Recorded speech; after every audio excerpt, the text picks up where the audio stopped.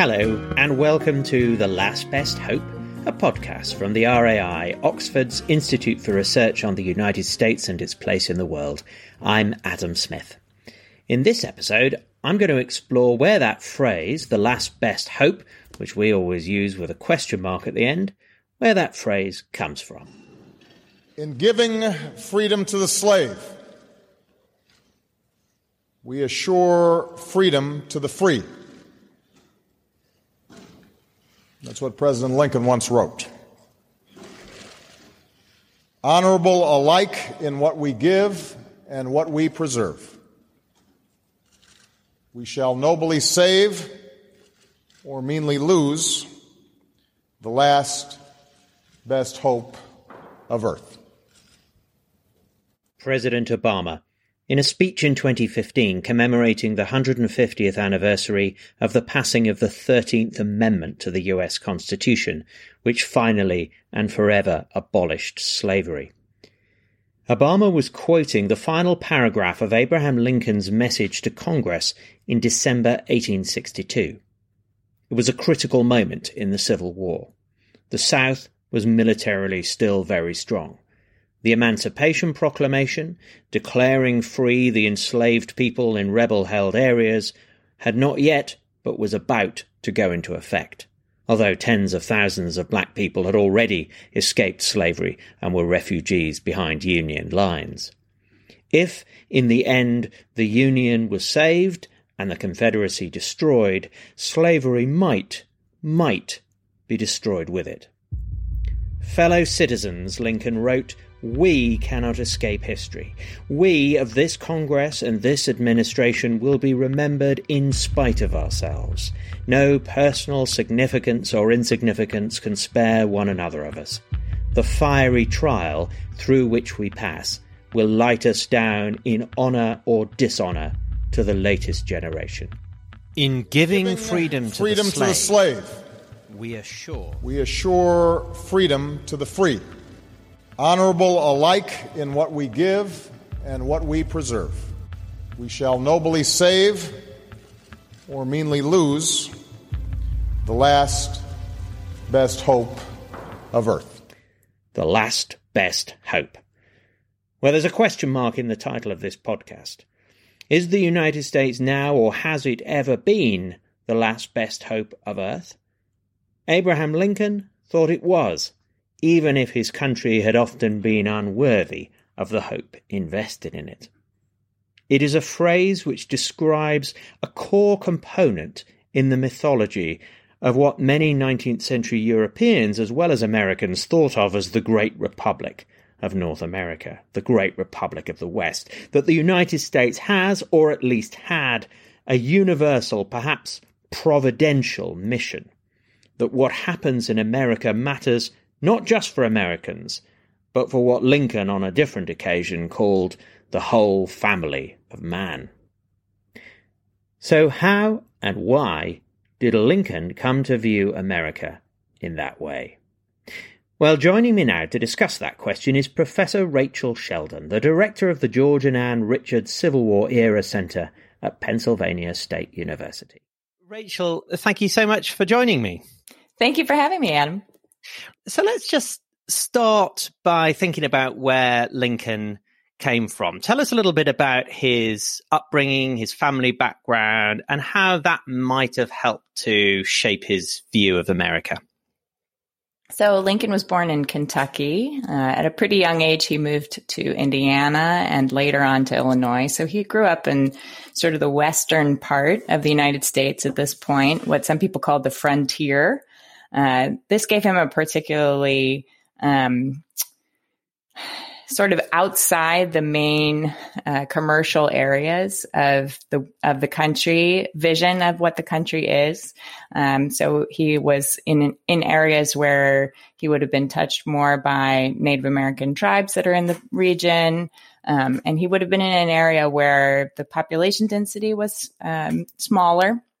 But this kind of frontier style experience really gave him a sense that there was a mission of the United States to move westward and to live in this territory that was sort of destined for the American people. So he was, as it were, on the edge of white European settlement of the North American continent. And he was born in 1809. So that's just a short generation away from the revolution. How would that have affected his sense of the country that he was growing up in? Yeah, so the founders, by the time that Lincoln is a kid, really have become the most popular conversation starter. He, as a very small child or a small young man, read Parson Weems' Life of Washington, which was a very popular book about Washington's life that is full of apocryphal stories, including the cherry tree story, I Cannot Tell a Lie. Yes. Lincoln was very taken with this. He also read a history of the United States that was published in 1820, which is really some short amount of history, but was really about how wonderful the founders were and how important they were in creating this new nation. He wasn't very well educated, and so this sort of served as his baseline for understanding the country around him and thinking about what it meant. So the revolution created the United States as an independent country, but of course there was also this idea that I think must have been pretty important to Lincoln and other people growing up around him, that this wasn't just, as it were, just another country. This was a really special place. That the founders didn't just happen to be the people who'd made America. They had made a country which, in the words of the Declaration of Independence, was dedicated to particular ideals of equality. So how was that involved in Parson Weems' biography of Washington and the history of the United States that you're talking about? Was that all in there? Yeah. So I think the three founders that he thinks most strongly about are Washington, Jefferson, and Madison, often the ones we call up. Jefferson for the Declaration of Independence, just as you suggest. The Declaration of Independence was probably the most important document to Lincoln at this point, even more than the Constitution, as a child and then throughout his life, really. And then Madison as the father of the Constitution and Washington as the father of the country. And the idea is all of these great ideals that these men put forward in these documents and in leading the country was really about the liberty of the human being. And this was the first time in all of world history, from what Lincoln understood, that this experiment in liberty was really put forward, and that it would be an example for the rest of the world, that it would be something that other countries would want to emulate. And in the founding generation, it was really an experiment, and it was up to Lincoln's generation to keep that experiment going and to move it forward. Lincoln believed that it was an unfinished experiment, as of yet unfinished experiment, and needed to continue developing and becoming what it could be.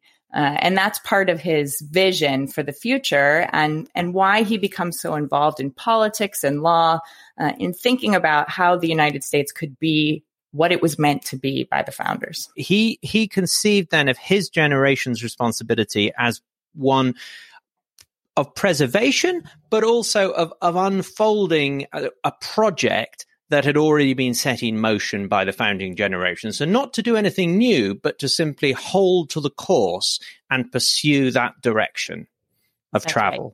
That's right. So his vision is to, and particularly through politics, to try to put forward the goals of the founders that they were not able to implement in their generation. They were really concerned with the experiment itself, whether they could keep the nation going, whether such an experiment could work in the first place. And it was Lincoln's generation then it was up to them to move things forward, to try to make the nation be what it could be. Sure, it will be in people's minds listening to this that, okay, Lincoln's growing up in the 1820s and 30s. He loves Jefferson. He loves these resounding phrases about all men being created equal.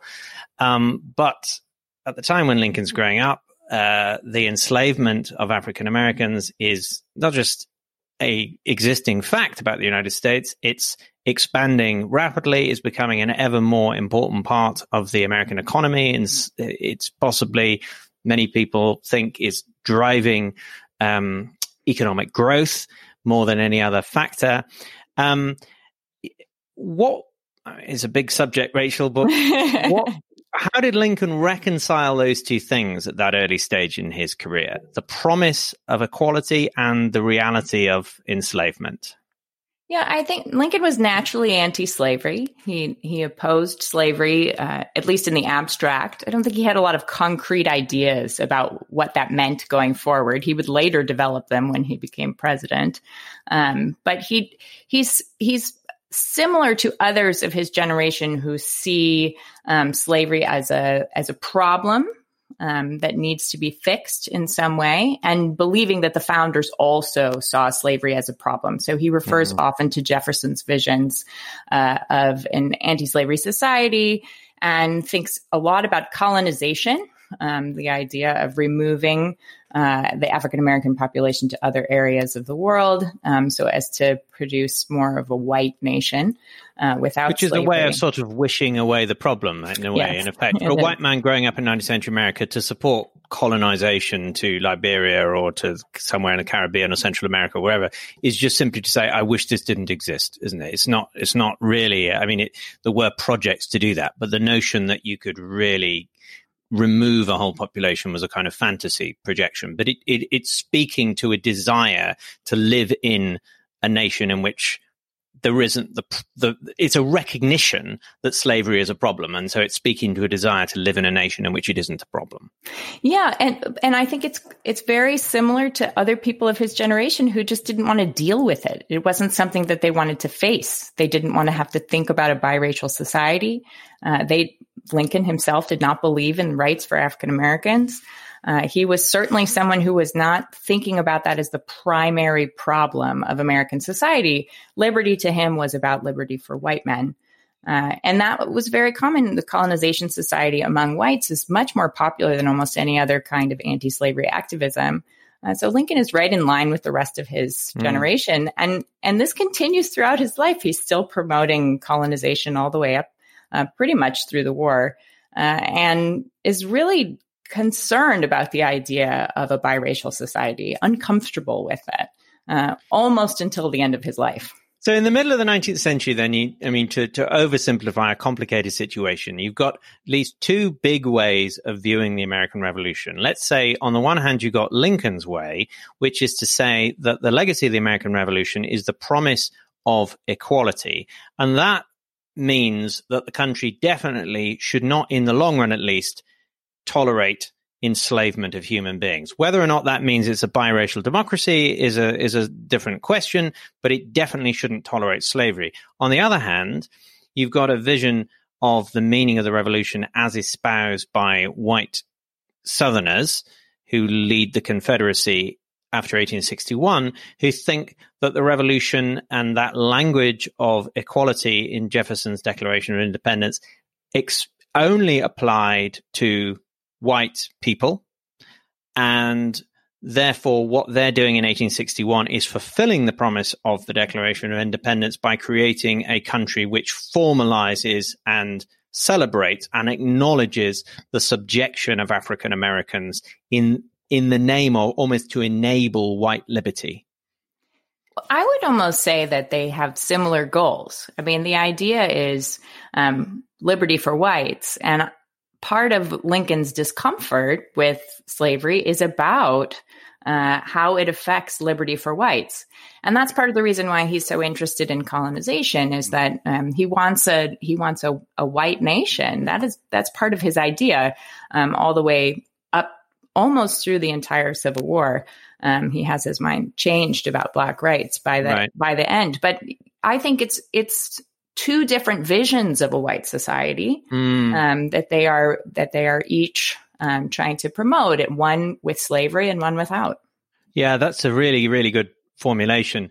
And the problem of slavery for Lincoln and people who thought like Lincoln then was not just, or even necessarily primarily, because of the experience of enslavement for Black people, but because of the way in which trying to maintain a slave society infringed the freedoms of white people.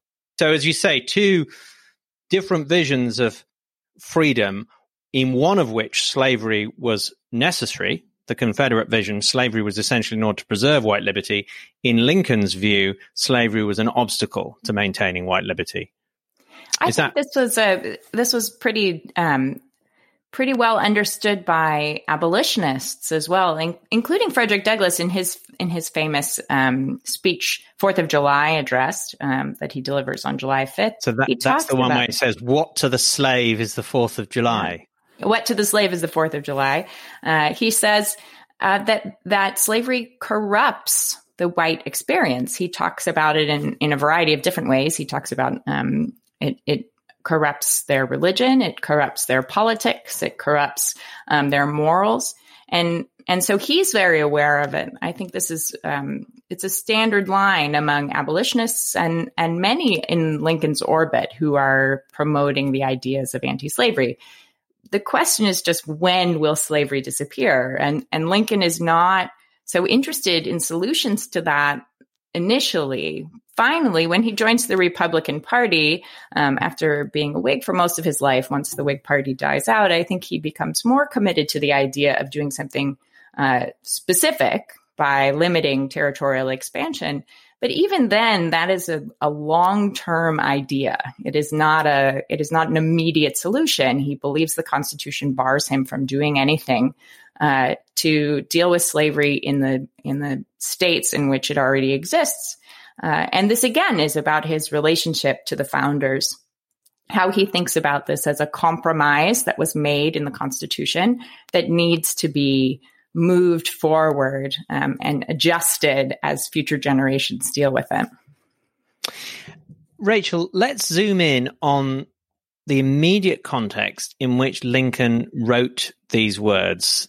He called America the last best hope of earth. Can you talk us through the context? We're in December 1862. Yeah, this is a really important moment in the midst of the Civil War. So the Union Army had not actually been faring very well in recent months. The summer and the Peninsula Campaign had been quite a disaster for the Union Army in the Eastern Theater. And they had sort of a half victory at Antietam on September 17th, 1862, which was the single bloodiest day of the Civil War, 23,000 dead or injured. And so there's a lot of concern about whether the Union will actually win the war. Politically, things are very uncomfortable. The midterm elections of 1862 turn out very badly for the Republicans. They lose, I think, 27 seats in the House of Representatives. And then, of course, in September, after the half victory at Antietam, Lincoln issues the preliminary Emancipation Proclamation, which he had been formulating over the summer, which gave this sort of deadline of January 1st, 1863, when the Emancipation Proclamation would actually be in force, and actually introduces the idea that enslaved people in the Confederate States will become free and will have the opportunity to participate in the Union, to work for the Union, to fight for the Union, although that is still up in the air some at this point. So this is sort of the political context. And then Lincoln is giving this message to Congress in December 1862.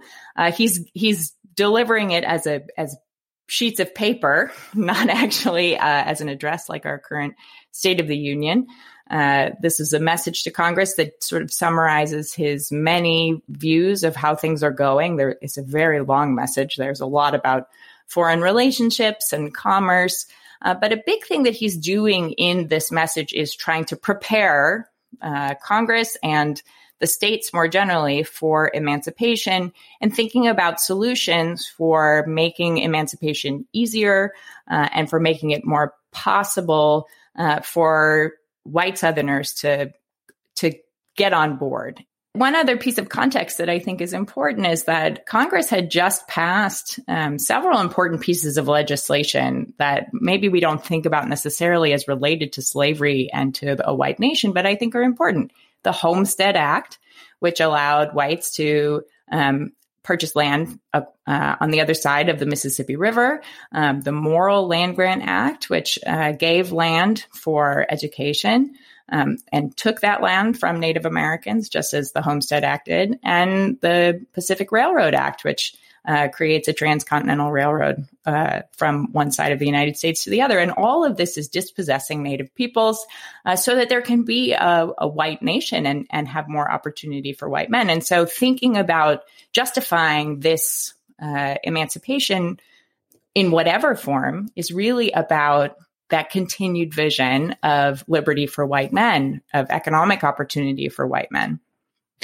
Which is why in the final paragraph to this message to Congress, he writes, in giving freedom to the slave, referring to the forthcoming Emancipation Proclamation, we assure freedom to the free. In giving freedom to the slave, we assure freedom to the free, honorable alike in what we give and what we preserve. That's the sentence which precedes the line, we shall nobly save or meanly lose the last best hope of earth. So that's your point, isn't it, really, that the two things are coupled. Emancipation is a means of assuring freedom to the already free, to white Americans. That's right.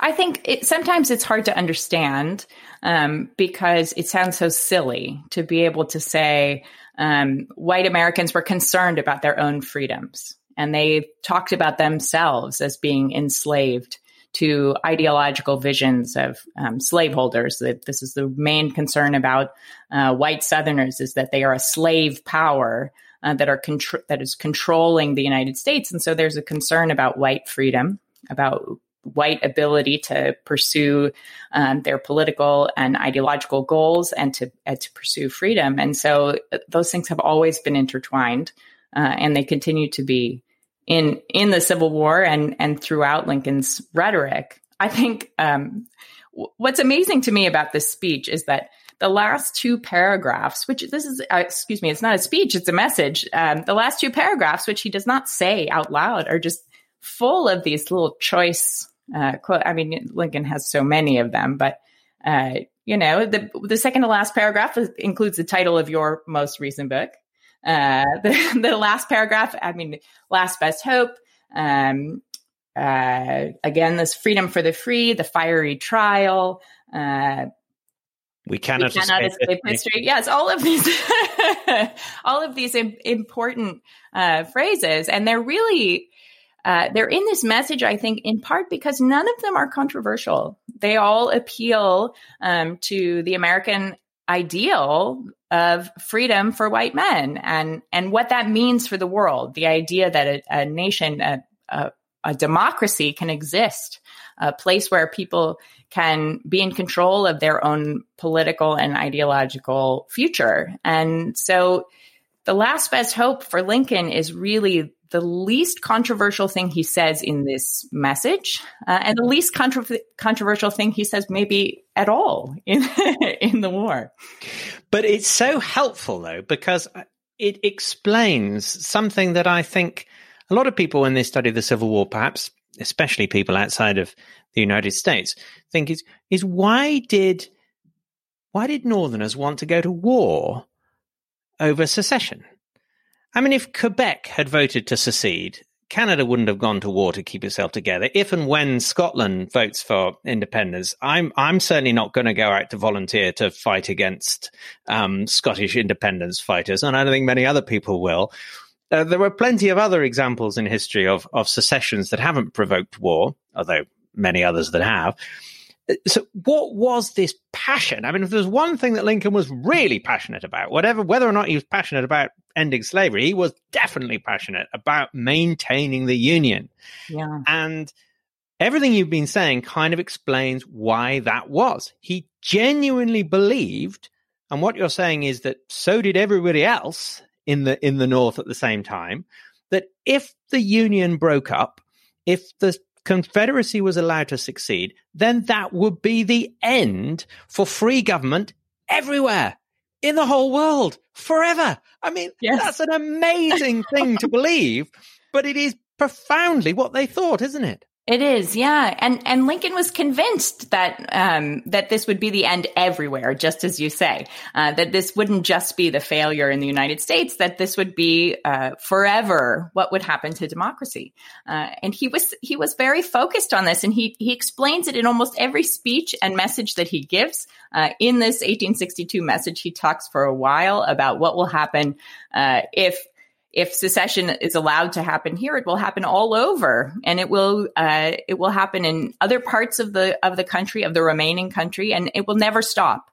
And the idea that the majority can rule, the idea that the people can rule, will no longer be possible. That anytime anyone wanted to leave the Union, that would happen because there was no way to enforce it. And so his belief was that this was going to be the end everywhere. I want to move on finally to talking about the legacy of all of this. How do you think Lincoln's view of America as the last best hope of Earth, as this universal nation offering this universal promise of equality and free government, how has that vision influenced our memory of the Civil War? How has it survived? How has it fared in the last century and a half? I think it's most often used to justify American behavior all over the world, which is very in an uncomfortable way to think about Lincoln's legacy. Certainly, Lincoln is quoted all the time to justify all kinds of behavior on behalf of the United States. I think often his words are out of context on that level. I also think it's created a generation of people who are uncomfortable with Lincoln, who are uncomfortable with the idea of the last best hope. Certainly in our current political moment and with the leadership that we have now, there's a sense that we are in no way the last best hope. And Lincoln's really sort of ambivalent behavior towards African Americans has also been sort of the subject of why Lincoln is we're more skeptical of Lincoln if we are skeptical of the way that the United States is behaving. And I think rightly in many ways, but I think we can use Lincoln better. People who are in favor of understanding the possibilities of freedom, the possibilities of equality, could use Lincoln's view that we are constantly trying to fulfill the ideals of the founders could be useful to us, good and bad. You seem to be suggesting, I think this is so interesting, that even though Lincoln used this phrase, the last best hope of Earth, he wasn't doing it in a triumphalist way. He always retained a sense of personal humility, but also a sense of humility in relation to the political project that he was part of. So what you're saying is that his words have been used in a triumphalist way to say, USA, USA, we're the last best hope. That wasn't at all the sense in which Lincoln meant them. Yeah, he meant it more in the possibility of the United States, what the U.S. could be if future generations were able to keep it, were able to move forward, to fulfill the vision of the founders, even if it wasn't really what the vision of the founders was. It's the possibility in the words of the Declaration of Independence, the possibility in the Constitution, the possibility of what the United States could be. And he had a lot of humility in the 1862 message to Congress that he delivers these words in of the last best hope. He's got enormous humility. He's speaking to people who are his senior in politics. He said so in the address. And I know many of you have more experience than I do. And I offer these as suggestions.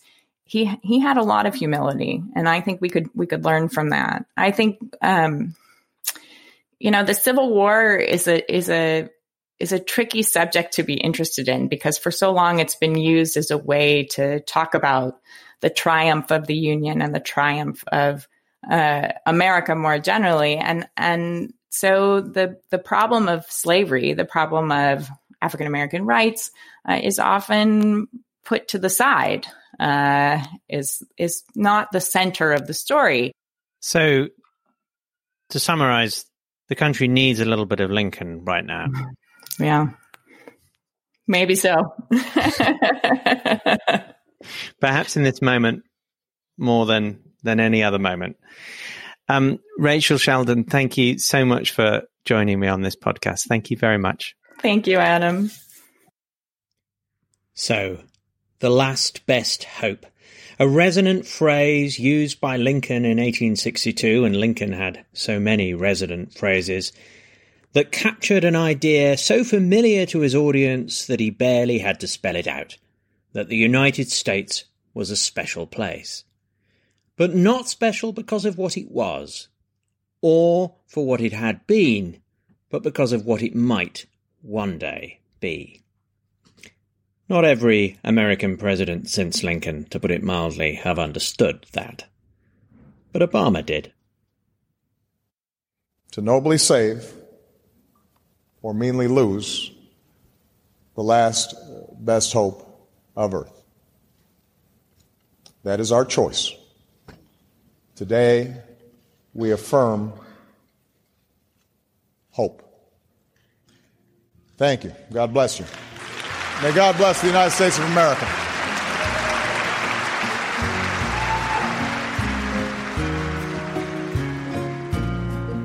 And you've been listening to the Last Best Hope podcast from Oxford's RAI. I'm Adam Smith. Goodbye.